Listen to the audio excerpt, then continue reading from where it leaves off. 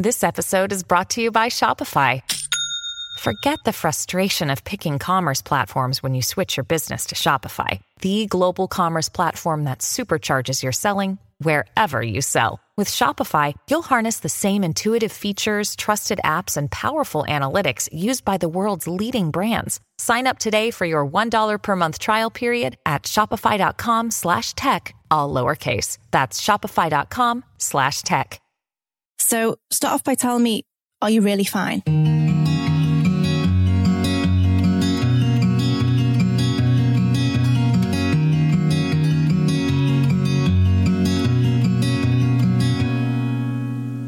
Hi everyone, and welcome to this week's episode of No Really I'm Fine. I'm your host Gemma, and I'm joined by my co-host Michael. Hi Michael, are you really fine today?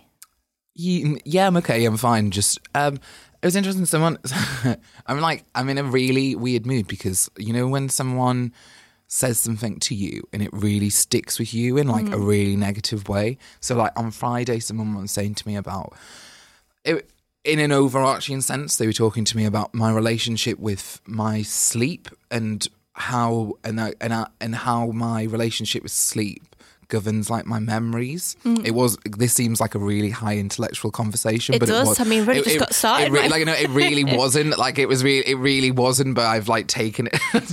When I say something that stuck with me on Friday, it's clogged in my head over the weekend. And what the thought was that basically someone said to me, oh, it was literally like, what did you have for tea for last night? And I was like, I can't remember. And they're like, well, why can't you remember what you had for tea last night? And I was like, well, my brain doesn't work like that. My brain doesn't, like, the way my brain works is I like thinking about tomorrow. Like, and I do that as a positive mind frame. Like, I don't like to sit there and go, oh, well, I can't remember what I had for tea last night because it wasn't important. It was food. I know, well, obviously food is important. It was like, it wasn't in the grand scheme of my life. I mean, I can't remember how, actually I do remember what I had to take away last night. Oops. But do you know what I mean? Like that in my head, I was thinking, actually, in the grand scheme of things, that's not important to me, but it stuck with me for the whole weekend because they were like, oh, well, actually, if you slept better, because I don't really sleep a lot, but I never have. I've never slept a lot. I don't sleep very well at all, and they're like, well, if you slept more,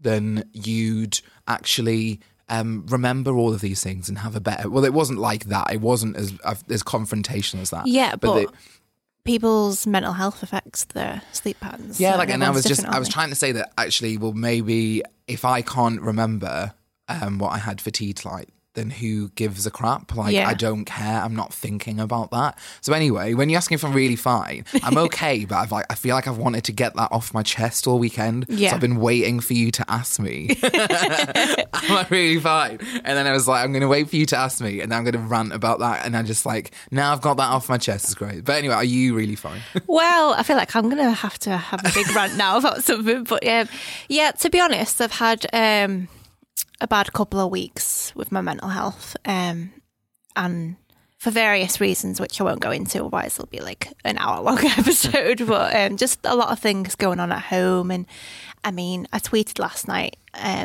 about, you know, sometimes with me, I hold in a lot of emotions, which you shouldn't do, but when you're trying to be strong for perhaps family members and you're trying to be strong for them because they're going through a difficult time, you sometimes forget about your own feelings and you just, you know, hold everything inside, often to the point where it all comes crashing out at the wrong moment. And that's what happened to me at the weekend. And I had a good cry for about an hour with in front of my boyfriend Mark, and then once I did that, I was fine. So today I'm feeling a bit more energized, if that makes sense, because I've had that sort of period to allow myself to be sad. So yeah. So today, what's going on, Gemma? Because we've actually finished series 1, which is obviously really I know. What are we going to do? I know, we must apologise because we didn't have an episode last week because we obviously finished series 1, and then I realised that we probably didn't tell. Well, we did tell everyone we finished, but we were just like, we're finishing, and like in a few weeks, but we know we're not gone completely. No, but we're still here. Yeah, we're still here. We're still doing episodes, but we're not going to be back until October time, isn't it? Yeah, the plan is that we're gonna relaunch for World Mental Health Day, which is the 10th of October. Yeah, and we'll hopefully have some really exciting stuff coming for you. We don't know, things are already in the pipeline, which is really exciting. Some really interesting collaborations with other podcasts that are out there, which we've already in discussions with, and like different bits and bobs like that. So many people have got in touch with us wanting to be involved, which is a lovely feeling since where it all started. When me, you and Kate sat in a room and thought, are we going to do this? Let's do this. And it was just nice to all share that one goal. So to go from that to, a podcast that has thousands of listeners,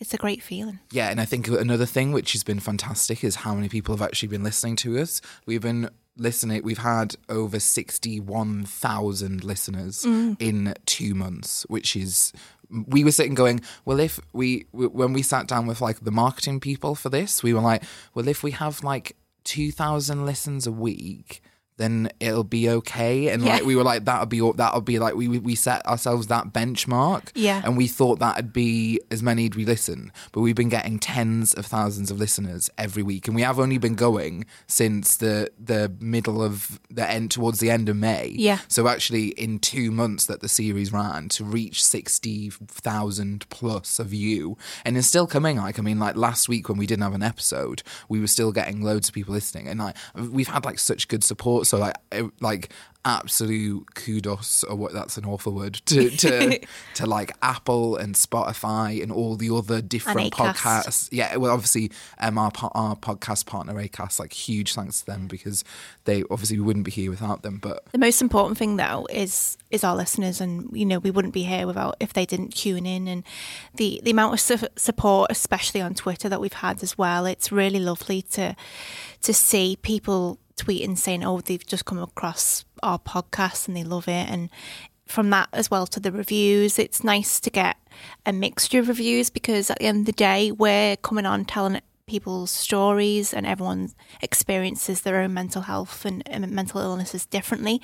So, we didn't expect glowing reviews, but we've had glowing reviews, but we've also had reviews where people have given us some criticism, and that's totally fine, isn't it? No, definitely, because like what I was literally saying to you just before we came on air, not everyone is going to agree with everything that every single person says on every episode. Yeah. Because that's what we find as journalists every day. When we write a story, the way that we strive to be good journalists is to write something which is balanced, it's impartial, and like that was something we wanted to feed through into the podcast. Like actually, what we're doing, everything is completely, is impartial. Like, we're just throwing people's stories at you for inspiration. Yeah. And if you don't get inspiration from them, that's absolutely fine. I mean, the prime example is the Gabby Allen episode where I interviewed Gabby Allen, and we had a few people who didn't really agree with it. Well, not agree with everything she said was great.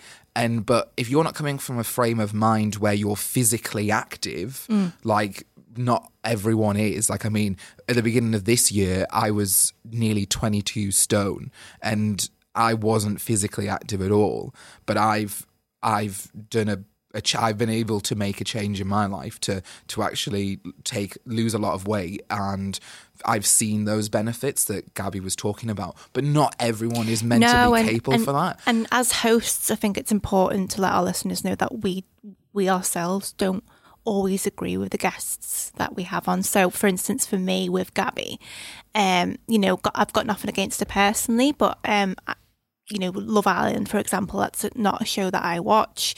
It's not a show I necessarily agree with. It's not the healthiest of shows. No.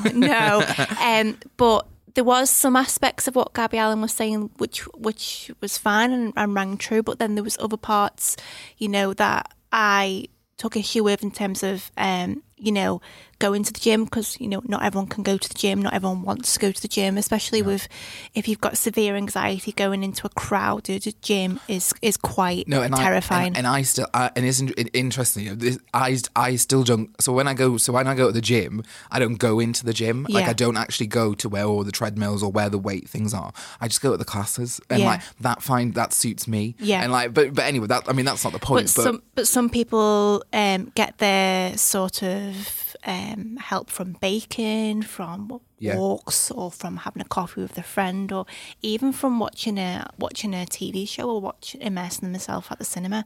There's so much, you know, sort of ways to support yourself, and that's what we're hoping to find out a bit more in series 2. You know, we want to know what helps our listeners, because, you know, we'd love to share that as well. Yeah, should say, we weren't going to say this so early on, but if you do want to send us suggestions for series 2 as listeners, or if you have a story that you'd like to share with us, well, there are various ways. The best way to get in contact with us is we have Twitter, so that's that's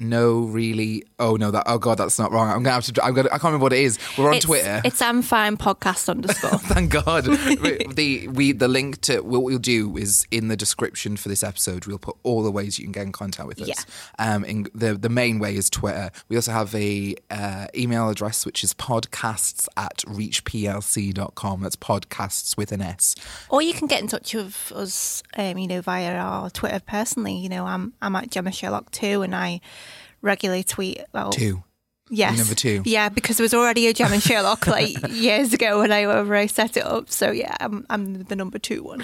But yeah, so you can get in touch with us via there as well. But that leads us on to our next topic. So this is what we want to chat about today. So we thought as a bit, what we'd like to talk about is our 3 top moments from the series. And we're not going to share whole episodes for you. And what I will say is, if you haven't listened to the whole series in its entirety, you can either use this to point you into directions that you might like. Yep. But also, if you're one of those people that doesn't like the spoilers before the end of the box set, I don't want to say to stop listening, but, you know. Spoiler alert! Spoiler alert! Yeah, there are spoiler alerts but about the series. But we're not going to play full episodes for you. We're going to just do like some of our favourite clips. And I'm going to start with my first one. And it is actually, the reason why I wanted to start with this first was because we plonked it onto the end of we didn't plonk it, but it was at the very end of our first episode. And it was about a 7-minute segment which you narrated and then I produced into a package with lovely music, and it was about everyone talking about their body image. And I thought it was really nice because we're owned by a company which is called Reach PLC. It's one of the biggest newspaper publishers in the UK. They own lots of titles like the Liverpool Echo, where we're recording right now. They have the Manchester Evening News, the Birmingham Post, Bristol Mail. The list goes on. They have the Daily Mirror, and then loads of other national titles as well. So it's a huge company. And what we did was we sent an email out and said, we're starting a mental health podcast. If anyone wants to contribute to the mental health podcast via talking about their body image, please do, and send us a voice note of your thoughts. And we had about 40 people. Yeah. We had about 40, 50 people come back, and which for us was huge. And for us to actually put all of these thoughts about what people think, just people who we might sit next to on the train to work, we might sit next to them. Yeah, we've never said hello to before. And then there was a guy in our office who came and he did a poem for us on the end. And I just think it's a really nice piece. So we're going to start with this one. This is my first top moment, which is from our first episode.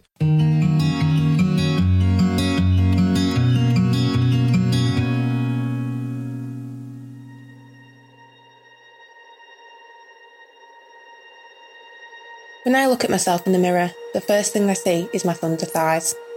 I look up and I see my waist, and I think to myself, that's not as skinny as it used to be. Why am I not a certain weight anymore? I'm in pretty good nick, and I don't look my age. People often tell me so.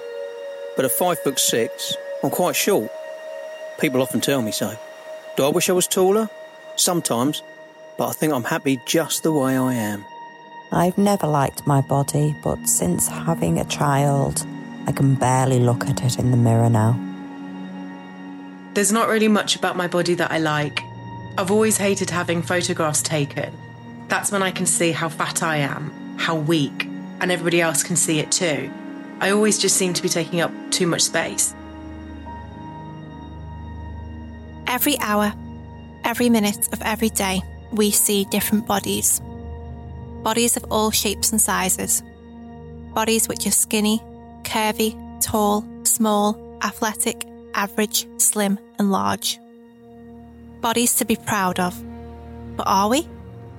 Are we made to feel the love for our bodies, to respect one another's for their own individuality, and go on nurturing them and showing them off? I wish it was that simple. The generation of thigh gaps, lip fillers, skinny abs, muscles to die for, and a stomach that is flatter than a washboard is upon us. Instagram is a bittersweet platform filled with support, but often overachieving, damaging images that ultimately impact our mental health. For years, I have hated my body, often hiding it away under comfy clothing, too afraid to show off my pale skin. And now so many gyms are there for the taking. You feel like you should be going. But why don't you just balance on your head and only eat broccoli? Whatever the crazy fad is, it's unhealthy. It's damaging. It's toxic to your mental health. Your body's here to stay. It's the only home you'll ever have. It's time to make friends with it. Instead of focusing on the negatives, let's start sharing the positives. Show off those scars. Show off your stomach you may not like. Show off your freckles. Whatever it is, it's you and you're gorgeous. Let's fight back against what you should be and fight for who you are.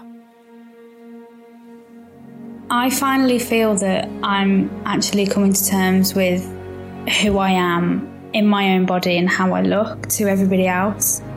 The last couple of years, I have lost a fair bit of weight, which has given me a boost in my self-esteem and my confidence.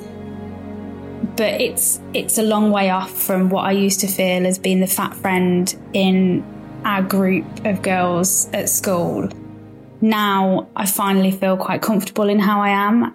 I wear clothes that aren't baggy, that don't really hide every lump and bump that I've got. And I think speaking to other women about their body image as well is a massive help in making you feel good too. And now I feel like I can finally be happier with who I am and what I look like. I like my shoulders and my arms, and I particularly like to freak my children out by tensing my bicep muscles, which are quite well defined. And what my children don't realise is it's years and years of picking them up and putting them down and carrying them around that have helped to develop perhaps one of my most favourite parts of my body. So thanks, kids. Since going from 30 stone to 14.5 stone, I've still got wee bits of loose skin around my thighs and stomach that I wish I could change, but I still love my body. Some days I hate my body. I don't want to leave the house because I don't want to be seen. Other days I tolerate my body.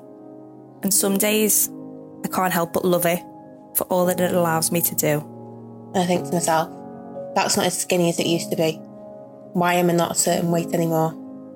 But then I remember that there are people up and down the country and around the world that don't have the limbs that I have. And every day I'm grateful for that. Body confidence is something that I've really embraced in the past couple of years, and just feeling comfortable in my own skin and happy with the way I look. It's taken quite a long time to get there, but having support from my friends and family who have all different body types has helped me accept my own and feel happy in the skin that I'm in. As a man, society makes you feel that you have to look a certain way, feel a certain way, dress a certain way, but in myself, I just want to be myself, and I don't really care that other people might think, oh, he's a bit fat, or he's a bit too chubby, or his face is a bit round, he's got that receding hairline. But I just be who I want to be, and I think it takes a lot to do that. I think it takes a lot to say to yourself, I am who I am, and it doesn't matter what anyone else thinks.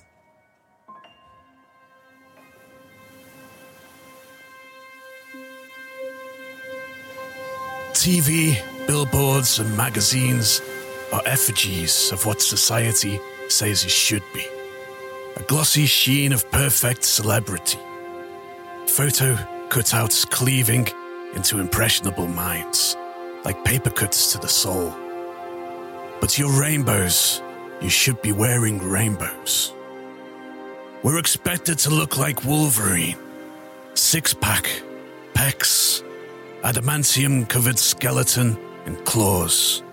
Skin that reforms, hiding wounds and flaws. Real heroes don't hide their scars. They're rainbows, wearing their damage like rainbow tattoos. When I look into the mirror, I don't see Wolverine. I see big, shy, smiling brown eyes beneath greying lion mane. I see a man surrounded by faint, shimmering rainbow aura, wearing his battle-scarred rainbow heart on his sleeve. Shed any negative belief you have about your body. It's not sculpted incorrectly. Minds get warped into shells chiseled out of shape by unreal celebrity imagery. Crack open that shell. Be like the hermit crab. Sidestep to choose a new spiral rainbow shell instead, with ample room for your rainbow personality to grow. No one looks like you, so rock that image. Be your own kind of superhero. Compete only with yesterday's you, on whom you can only improve. You are beautiful and brave when you're unafraid to flaunt your vulnerabilities. Get that new tattoo. Pierce those body parts. No one can tell you how to dress. Rock those black leather trousers and wear rainbows. No one else knows how to express the beauty that is you. Wear rainbows. And podcasts like this show a glimmer of hope. You hearing this means you're part of this collective awakening. The society is changing for the better. So bedeck yourself in clothing that makes you feel comfortable. Stand up. Repeat after me. I am unique. I am beautiful. I love the way I look. I am a rainbow. We are rainbows. We all have mental health, and it's just as important as physical health. No Really, I'm Fine shares real stories and experiences, but we aren't experts, and this podcast is not an alternative to getting official medical advice. If your mental or emotional state quickly dips, or you're worried about someone you know, help and support is out there. Talk to your GP or call us Samaritans on 0800 58 58 58. For advice on how to help a friend or loved one, visit rethink.org. So, there's lots of favourite moments throughout the podcast. Each episode is different in their own way. And, you know, just because these are our top 3 doesn't mean that we didn't like any of the others. You're all equally as loved. Yes. Just these are the particular ones that stand out for us on a personal level. And my first one is The Depression in a Digital Age by Fiona Thomas. Which was episode 10. Yes. And for me, that was really interesting because, yes, social media is something that I've always struggled with. So it was really interesting to hear that for Fiona, it's something that's been a great help to her in terms of her mental health recovery. And after that episode, I remember after speaking to her, I sort of started to look at Twitter and started to look at Facebook in a slightly different way. And now I almost use Twitter as my own personal diary, which can be dangerous because you're always scared of oversharing.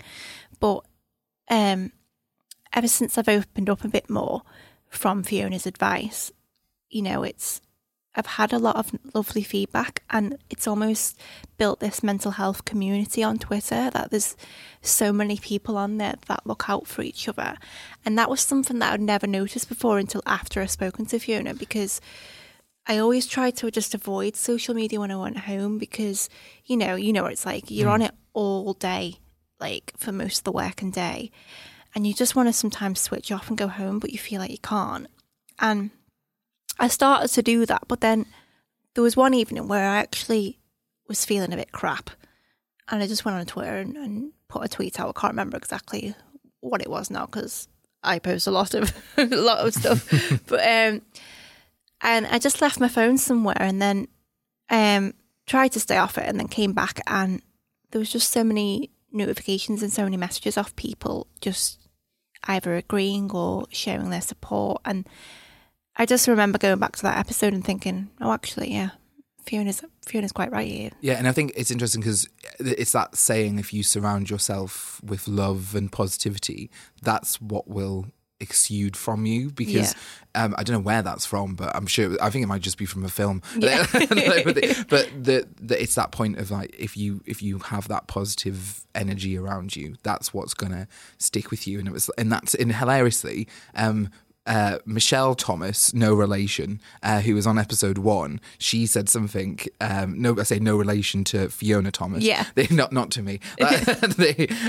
She said about how she clears her Instagram of negative people, and that stuck with me. Yeah. So it's on those sort of same lines of like positivity, and like, because like now my Instagram is just full of nice things, and if I see someone that I don't agree with or don't have a positive experience with, I just go bye. Yeah. And then it's just see ya. Yeah. And your feed becomes a lot nicer, and that is a huge thing about digital age, isn't it? And here is Fiona to tell us why.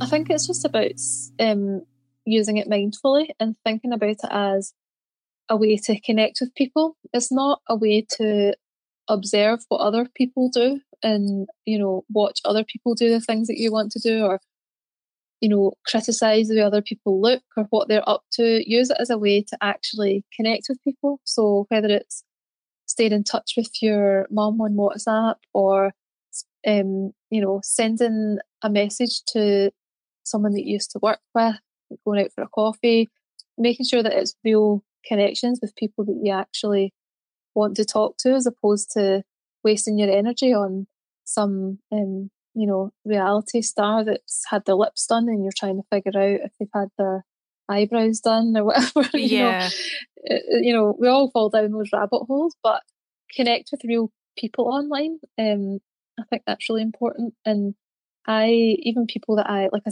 used to work with, send them a message to say that they look really nice today, or try and put some positive energy into the way you use it, and use it with purpose. I use Twitter a lot as well for business networking.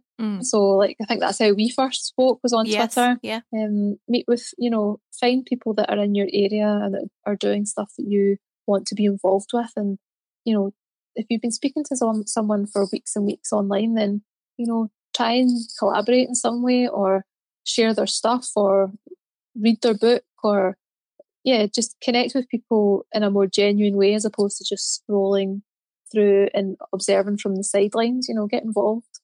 Yeah, and I think that's a good point, because I think we've sometimes forgot what social media was there for in the first place, to make friends and to reach out to friends. But it can be hard when you go on Twitter and you see so much on your Twitter feed. It can be hard to, like you say, fall down that rabbit hole.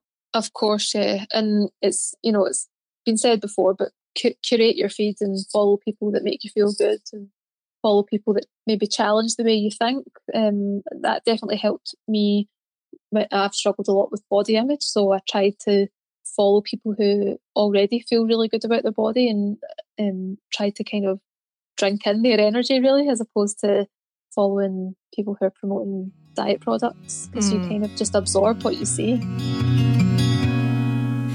So with our podcast, we wanted to do something a bit different, and we didn't just want to, work from the studio all the time. And while it's good to get people into the studio and share their stories, we also wanted to find out what's happening in communities across the country to sort of help people with their mental health problems. And Michael really got to the core of this and found some incredible support groups, and it really sort of showcased that there is help out there despite sometimes quite negative news that there might not be. So yeah, I think these sort of we haven't really found a really nice phrase this, but like this sort of these out and about episodes. It sounds really awful, but we out and about on the scene, out and about with Michael Pearson.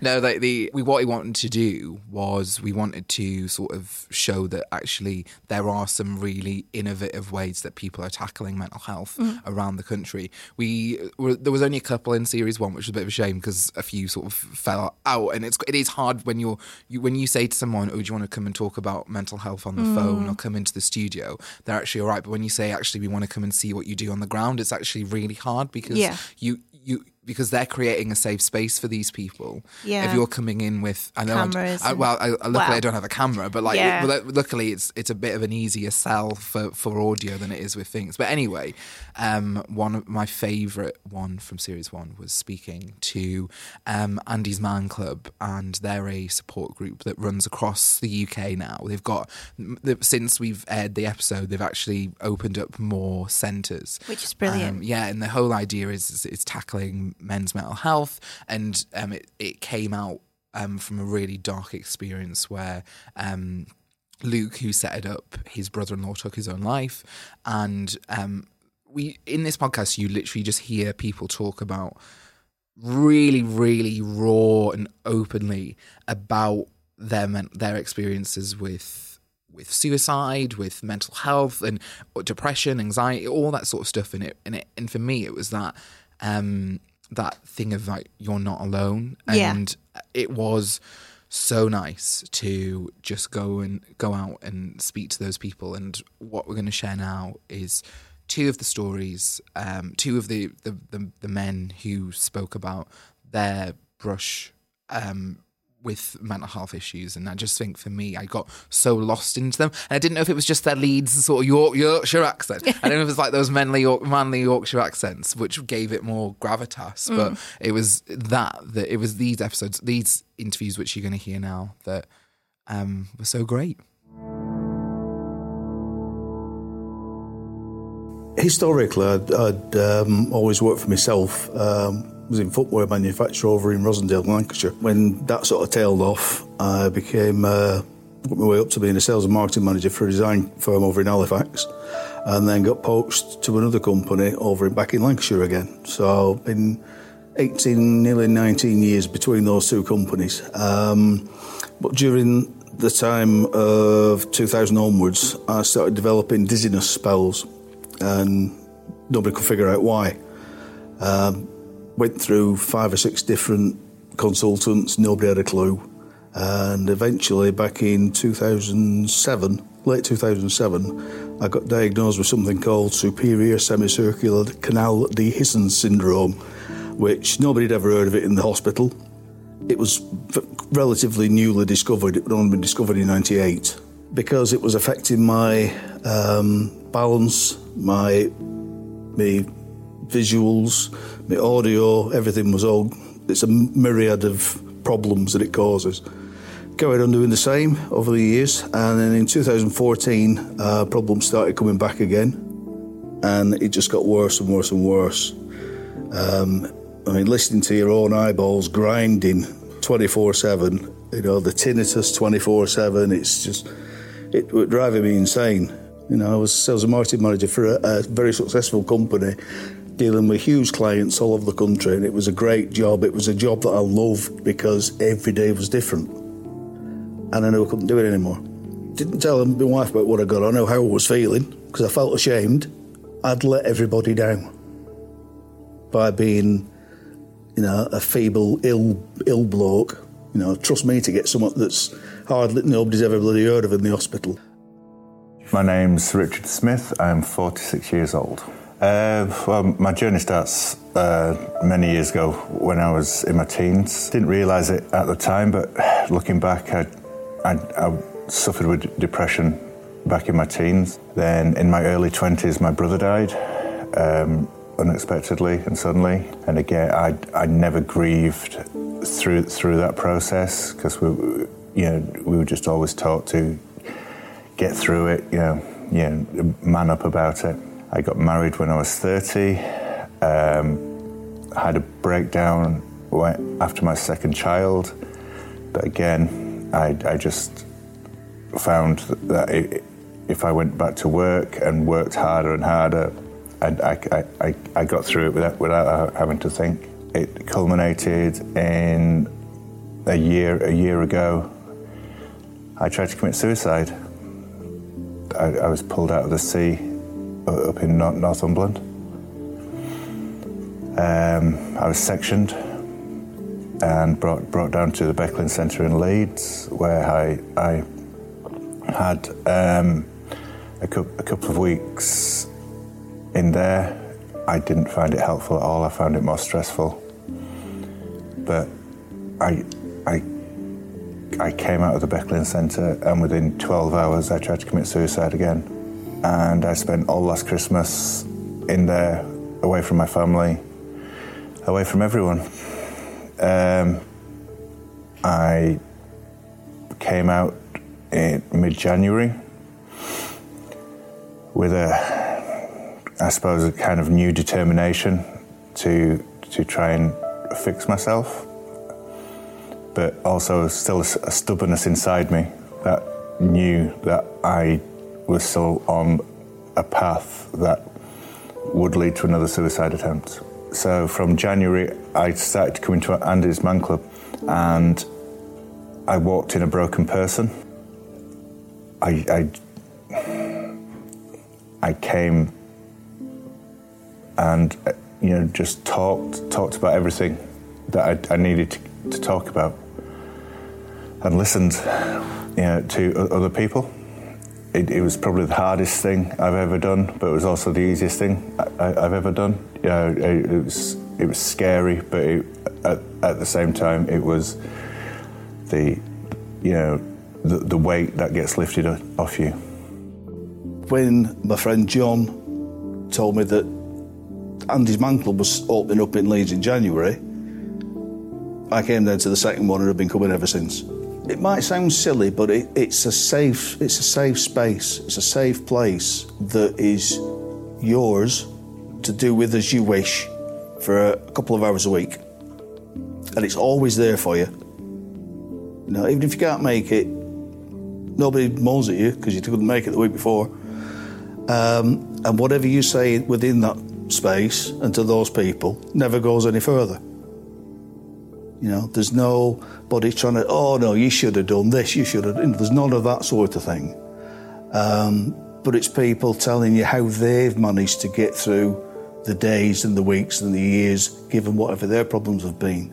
And that's the most, it can be heart-rending listening to some of the stories, but out of that, you manage to find little nuggets of positivity out of it.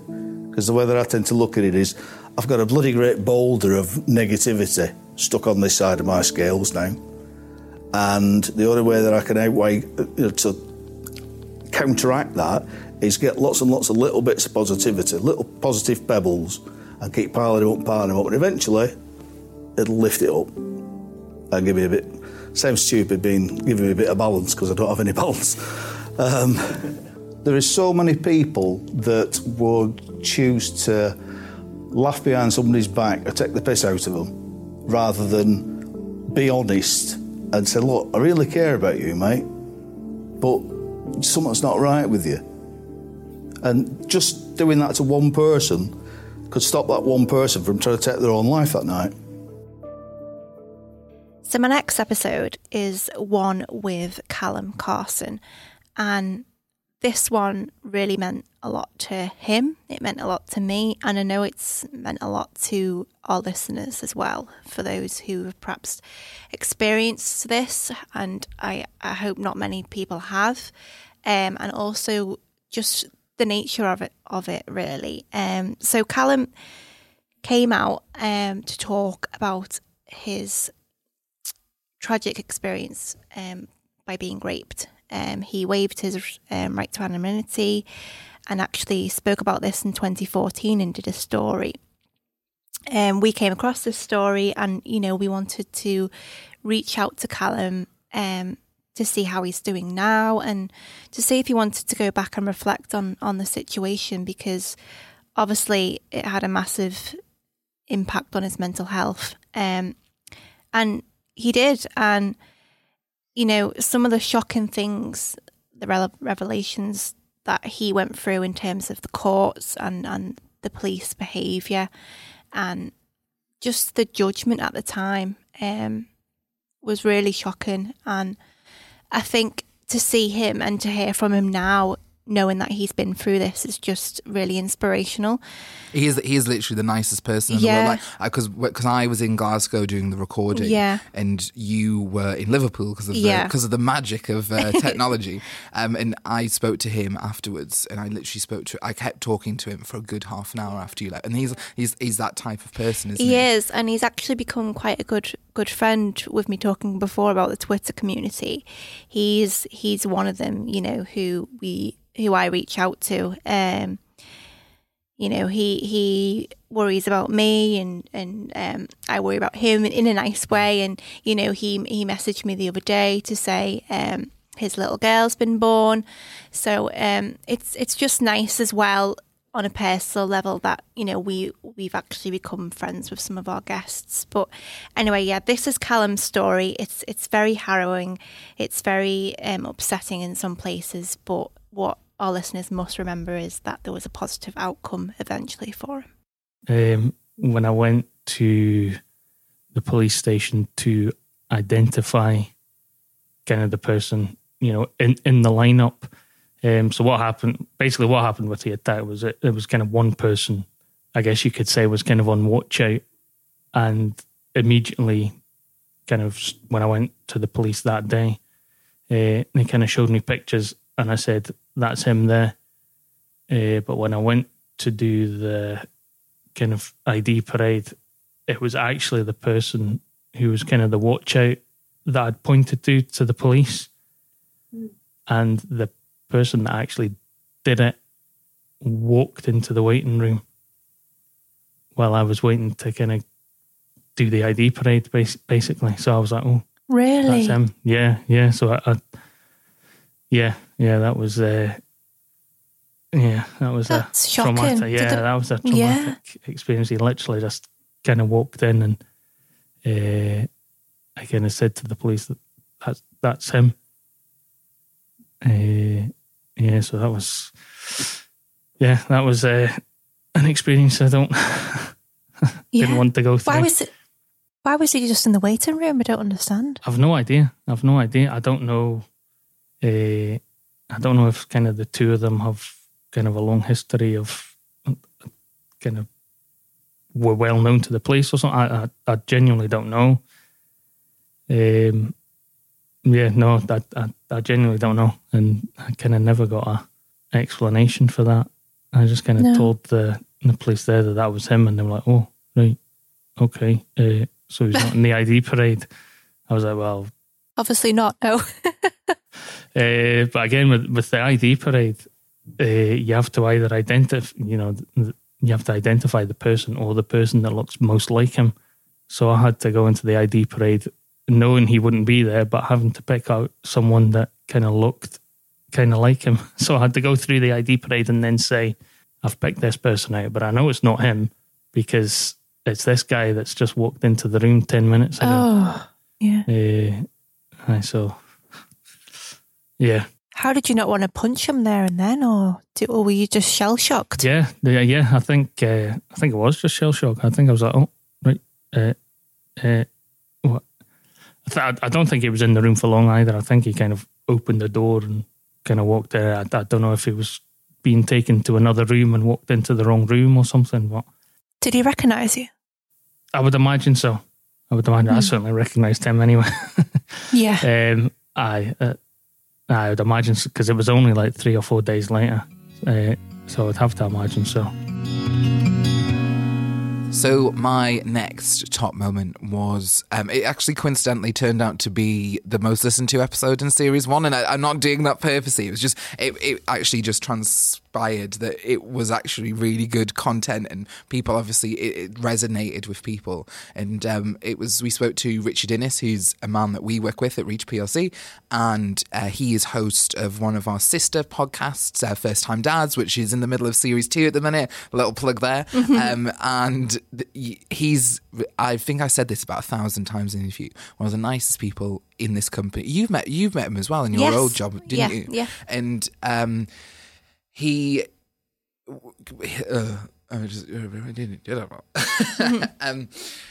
yeah, but not only is he the nicest person in the world, he also has a great mental health story to tell, and he talks a lot about his anger. And it's interesting because what stuck with me was when he talks about how he was dealing with anger was that sometimes actually I get really angry sometimes, and I didn't even realize. And I don't get angry. I'm like, but when I get worked up and frustrated about something, I think listening to his episode was something that really helped me be more aware of the anger. Yeah, because I cry when I'm angry. And yeah. It's quite an intense emotion, and I don't think people sort of sometimes associate that, do they, with mental health. Definitely. And I just think, I mean, I don't really want to say too much more because we're going to play a clip now, and then you can listen to his whole episode if you haven't already after this episode.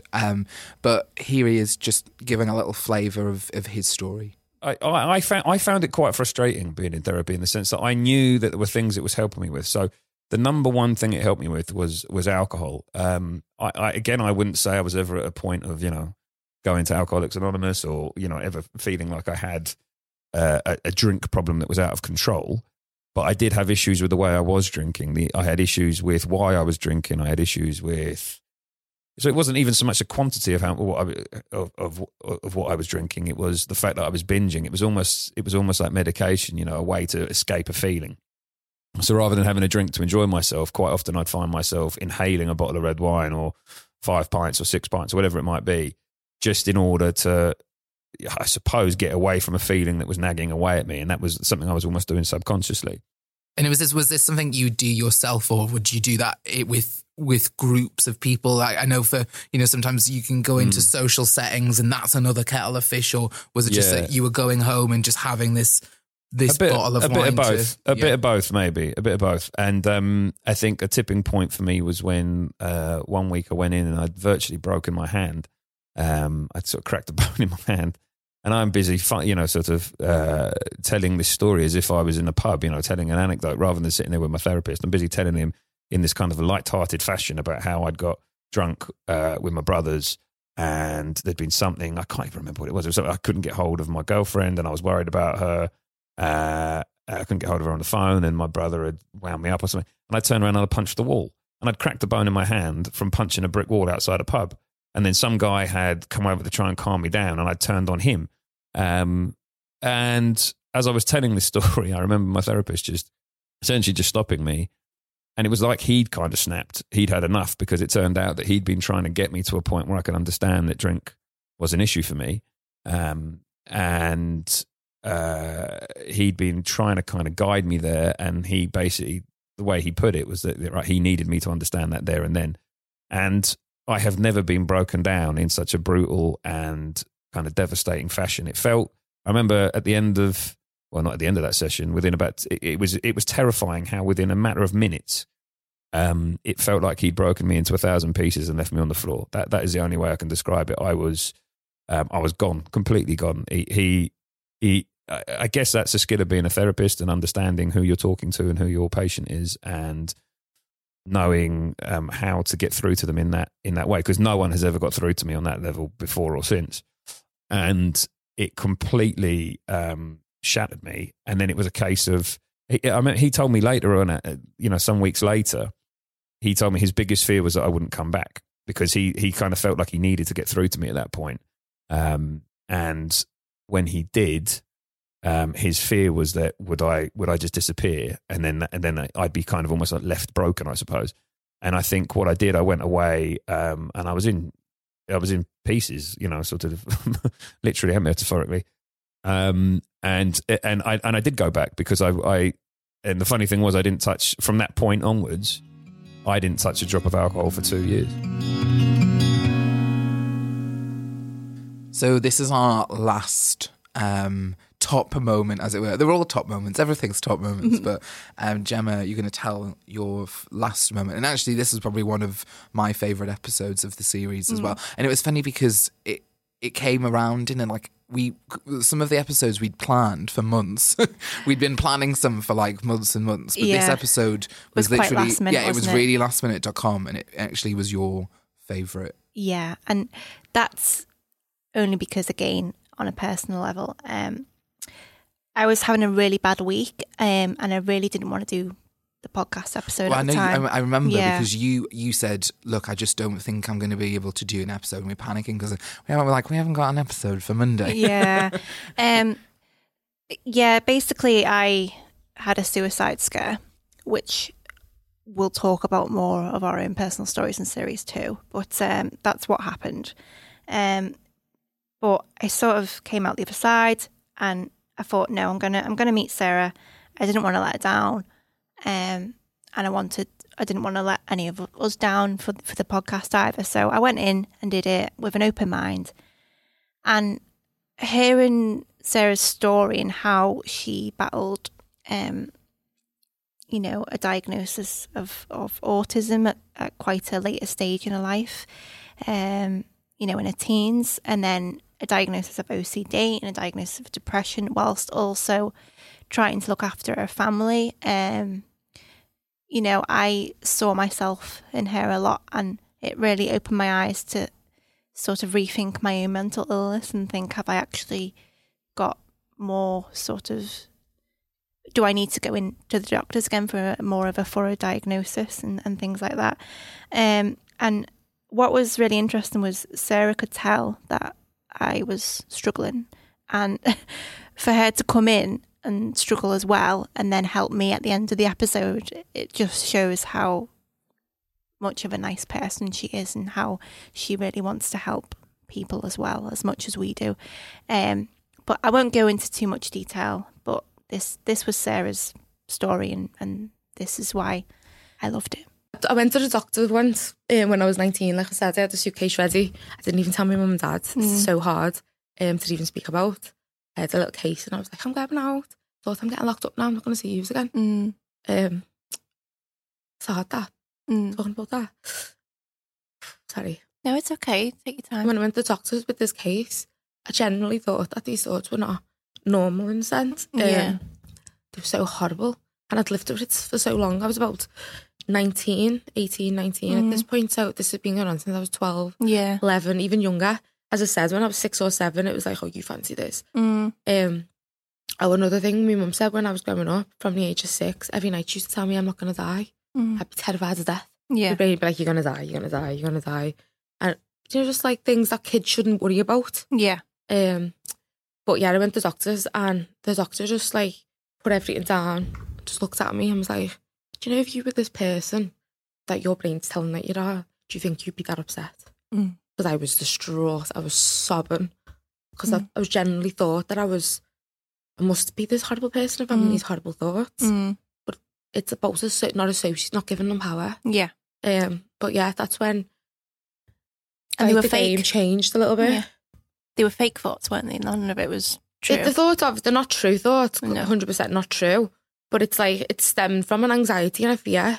And it's like my worst nightmare. Yeah. My brain, I'll keep hold of my worst nightmare and like terrorise me with it. Yeah. And because I'm really sensitive to the way I was thinking at the time. Like the average person, I go, ooh, that was horrible. Sure. And just let it go. I wouldn't even think twice about it, but I'd be analysing it. Why am I thinking like this? And it'd make me feel sick. Yeah. To the point of where I would be sick at some point. And it was just horrible. Yeah. It really was hard. And have they changed as you've got older now? Have you, or is it more you've learned to ignore or let them pass? I think now it's kind of like as you grow up, life is real, if that makes sense. You kind of get more of a concept of reality and not real. And obviously when you're young, you don't understand love, or you don't understand, any form of relationship, or you don't understand right or wrong situations. But as I've grew up, I know that like it kind of worry about things that, you know, are quite normal, but excessively. So as I said, my dad's still ill, so I'll panic and worry and make myself ill over that. Like I'll wake him up at 3 o'clock in the morning just to check he's alive. Yeah. I'll phone him and he's like, will you move, stop it there. And I'm like, oh, no, I'm just sorry, love you. And I have to say love you every time I leave the room just in case something happens. So it is torturous, but as I said, it's not unrealistic thoughts now. It's not like you said, are you a murderer? Because I'm like, when I have them thoughts now, I think to myself, oh, you're really stressed in another area of your life here. Your brain's going back to old habits. It's trying to think things to relate to the stress. So I kind of I feel better because I know the difference between something that's kind of normal to worry about and something that's not. So, if you've managed to stay with us this far, then congratulations. Yeah, if you've managed to stay with us this far, there's only one thing you're going to have to do. Rate, review and subscribe if you haven't already, because you're obviously a core listener that's got to the end. And give us a follow and drop us a message. But yeah, all the let me just start again. In the description for this episode is going to be our Twitter handle. It's going to be where you can email us. So don't worry, we'll put all the links in there if you want to get in touch with us to send us your suggestions for Series 2 or to even just, review or send any comments or feedback from Series 1 as well. That would be lovely. Yeah, like any feedback is great. Like even if you didn't enjoy an episode, you didn't like something, it's constructive for us because, what we always say is we're not mental health experts. We're two people who have mental health issues. We're journalists. We're using this, in a sense, a privileged platform that we have to push out, some people's stories because we think it's important that you hear them. That's essentially all we're doing at the end of the day. And, if you, didn't enjoy something from Series 1 or you really did, please just let us know. Yeah. And thank you so much for staying with us and listening to us. It's been really lovely to hear that it's been enjoyed as much as we've enjoyed it. Definitely. So please just, if you haven't actually already, do subscribe, because what you will do is you'll get a notification probably like mid-September, which we'll have our trailer for Series 2 by then. Sort of towards the end of September, we'll have a trailer and then we come back on the 10th. Yeah, so the 10th of October, that is, the 10th. The 10th of August, that's this Friday, which is my birthday. No, this is last Friday, isn't it? My birthday. Oh, it's my birthday at the weekend. Oh! So anyway. But yeah, do keep in touch. We are here to help as well in terms of if anyone's struggling at the moment. We are available personally on Twitter. You always drop us a message. We know what it's like. So we're here.